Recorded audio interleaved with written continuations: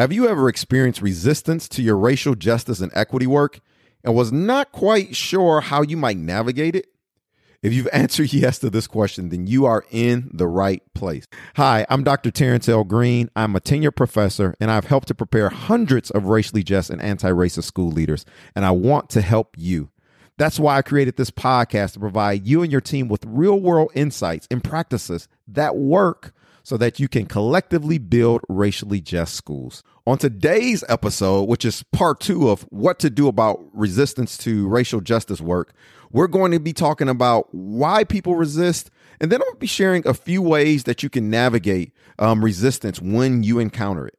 Before we get into today's episode, I want to remind you that this podcast is brought to you by www.raciallyjustschools.com. And when you join our community today, I will send you a free video on how to make your racial justice work better. I'm excited about you joining the community, and I look forward to meeting you. And if you're ready to get into today's episode, we will in 1 second. But first, I have a special announcer that's going to get us started. Let's get this party started. Welcome to the Racially Just Schools podcast with your host, Dr. Terrence L. Green. He's my daddy, and he's the best ever. Let's go. You're listening to the Racially Just Schools podcast, the show that provides resources to help you and your team build racially just schools. Now, here's your host, Dr. Terrence L. Green.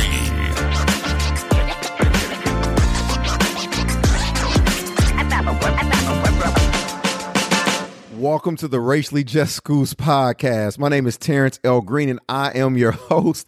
And I am exuberant. I am joyful. I am jovial that you are here today for this episode. Now, here's the thing. Today's episode is part 2 about what to do about resistance to racial justice work. So if you have not listened to episode 26, the prior episode, which is part 1 of this, please pause this or at some point in time, go and listen to that episode, because in that episode, I start to talk about, what resistance is, how I start to think about what it is. But I also shared the 4 primary types of resistances that you'll more than likely encounter in your racial justice work. And you can encounter them individually, or you can be encountering them concurrently. And so I really try to spend some time breaking them down. I write about them in the book that I am working on, and I'm sharing them with you right now. You don't have to wait till the book come out, because I want to make sure you're able to identify the landscape that you're working in terms of resistance. And that's going to be super helpful as a context as we think about today, because on today's episode, we're going to be spending time talking about why is it that people resist racial justice and equity work? Why is it that they resist anti-racism? The gamut of reasons. Again, not exhaustive, but just sharing some thoughts and ideas with you. And then we're going to be talking about, how might you navigate? How might you respond to the various types of resistances that you experience? So if you have not, again, checked out episode 26, please take some time and listen to part 1 of this. But I am super excited to dig in and to jump into part 2 of this episode about what to do about resistance to racial justice work. All right, let's get into it.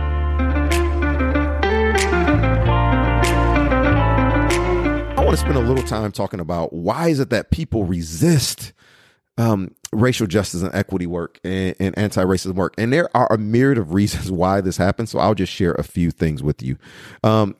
One, and again, this won't be exhaustive. There'll be many other things you could think of. And so I would love to hear your thoughts and ideas around this as well.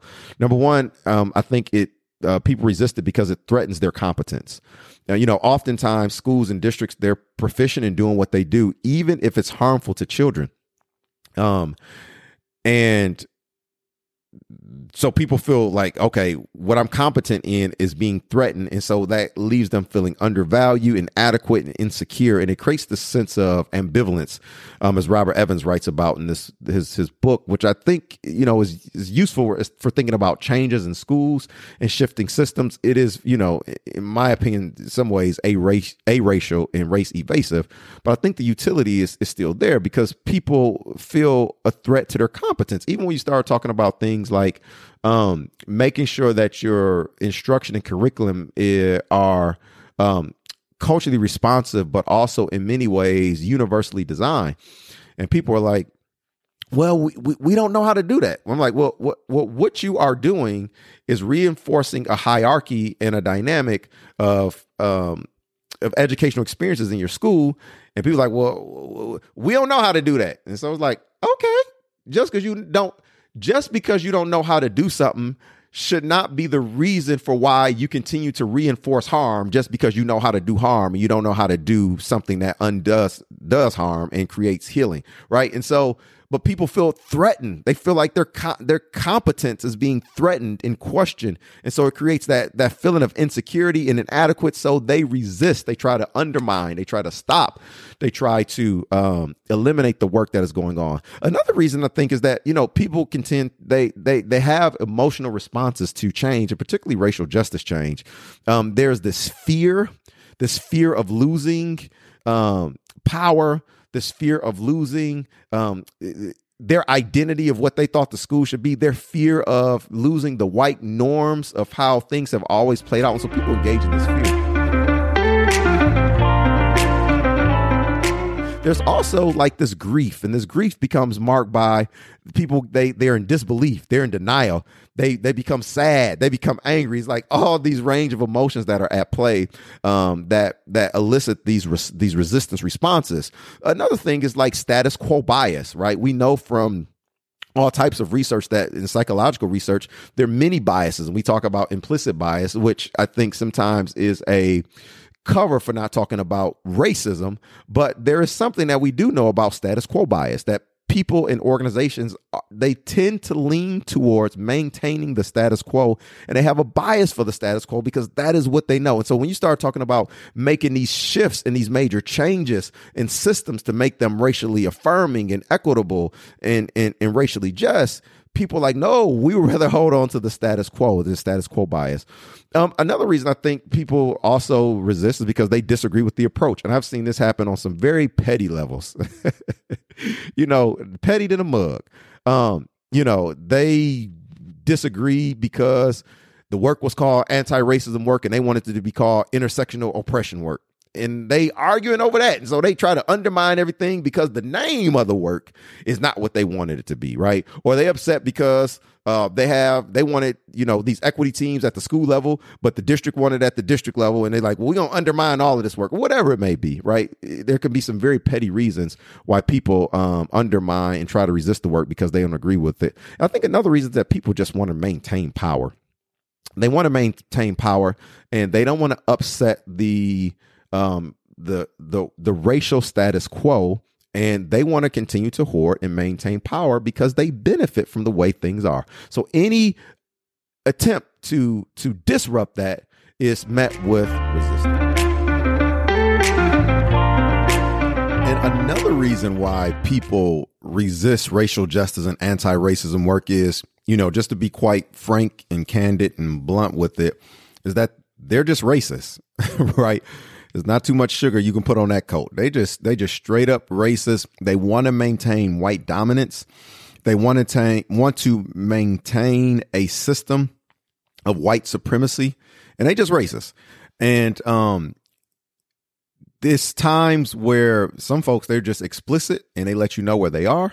And then there are other times, and I found this more in like progressive, liberal, air quotes, context, where the people are really racist, but they know the language and they know the discourse and they know the sayings and they know the ways in which to show up to make you think that they are not. But all of the decisions that they make, all the policies that they support, all of the actions that they take, they reinscribe and reinforce the same racist systems that we have, right? And what that is, systems are also racist. And this could be, this should do a whole podcast on like racist systems. Like the systems and the structures are so deeply ingrained and deeply embedded, the logics in them, they actually support this white norm, right? All types of systems, systems of curriculum, systems of, as we think about what behavior is and suspension, systems of what it means to be achievement, academic achievement. Like, what is that predicated on? What is the history? What are the logics? What are the scientific pseudoscience in which some of this stuff is founded on? But one of the reasons why people resist is because they are racist and the systems are racist, right? And so that creates a dynamic for us to be aware of. And again, it's better to have an understanding, to know what you're navigating against. Because here's the thing. I always like to say, you play chess and checkers on the same board, but it's different pieces and different moves, right? So once you understand the game that you're in, it can give you insight and perception on the moves that you need to make strategically to accomplish that and to realize that what you're trying to realize, which is having anti-racist and racial justice be the reality in every facet of a school and of a district and any educational organization or context, and even beyond schools and education. So now I want to spend a little time talking about, like, what do you do when you experience resistance to your racial justice and anti-racism work? Like, how do you respond? How do you navigate it? And I want to share just a few ideas and thoughts and tips and actions that you can take when you experience it. And again, like all of this isn't exhaustive, but it is a starting place or something to go take your work further along. But there are a couple things I think you can do. So one is, and this may seem a little counterintuitive, but one of the first things I think you can do is to engage in active listening. And the reason why you want to engage in the accurate listening is because you really want to understand like what people's concerns and what their issues are, right? And that dovetails in kind of like the second thing that I was going to say. The second and the first action, they go together. The second action is to understand the source of the resistance, right? But in order to really understand the source of the resistance, you have to engage in active listening, because it could be resistance that is more vicarious, but it actually could be more venting resistance. And if it's venting resistance, then that is actually could be a gift for you. That actually could be feedback to make your work be more robust, to go deeper, to be more profound, and actually be more substantive. And so you want to engage in active listening so you can really understand the source, because if you understand like the source of it is like, we have like deep misunderstandings here. And it's not like these profound ideological differences that we have, or there's the issue about the approach that I'm taking, and there might be ways in which we can approach these things differently. Like some of that stuff can actually be worked through, right? And so some of the things you can do is to really engage in active listening, and to also you do that so that you can understand the source of the resistance. Like, where is this coming from?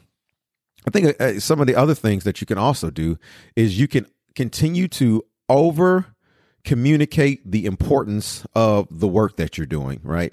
Over communicate it. And part of the over communication is not allowing people to put the burden of proof on you, but making them put the burden of proof on maintaining the same system. So what do you mean? In other words, oftentimes people are like, well, why do we have to do anti-racist work and equity? Why do we need to make the school more equitable? And so they put the burden of proof on you. And then you go through and you're starting to show, all these examples and all these data points, all these lived experiences and all these stories, but you're not on trial.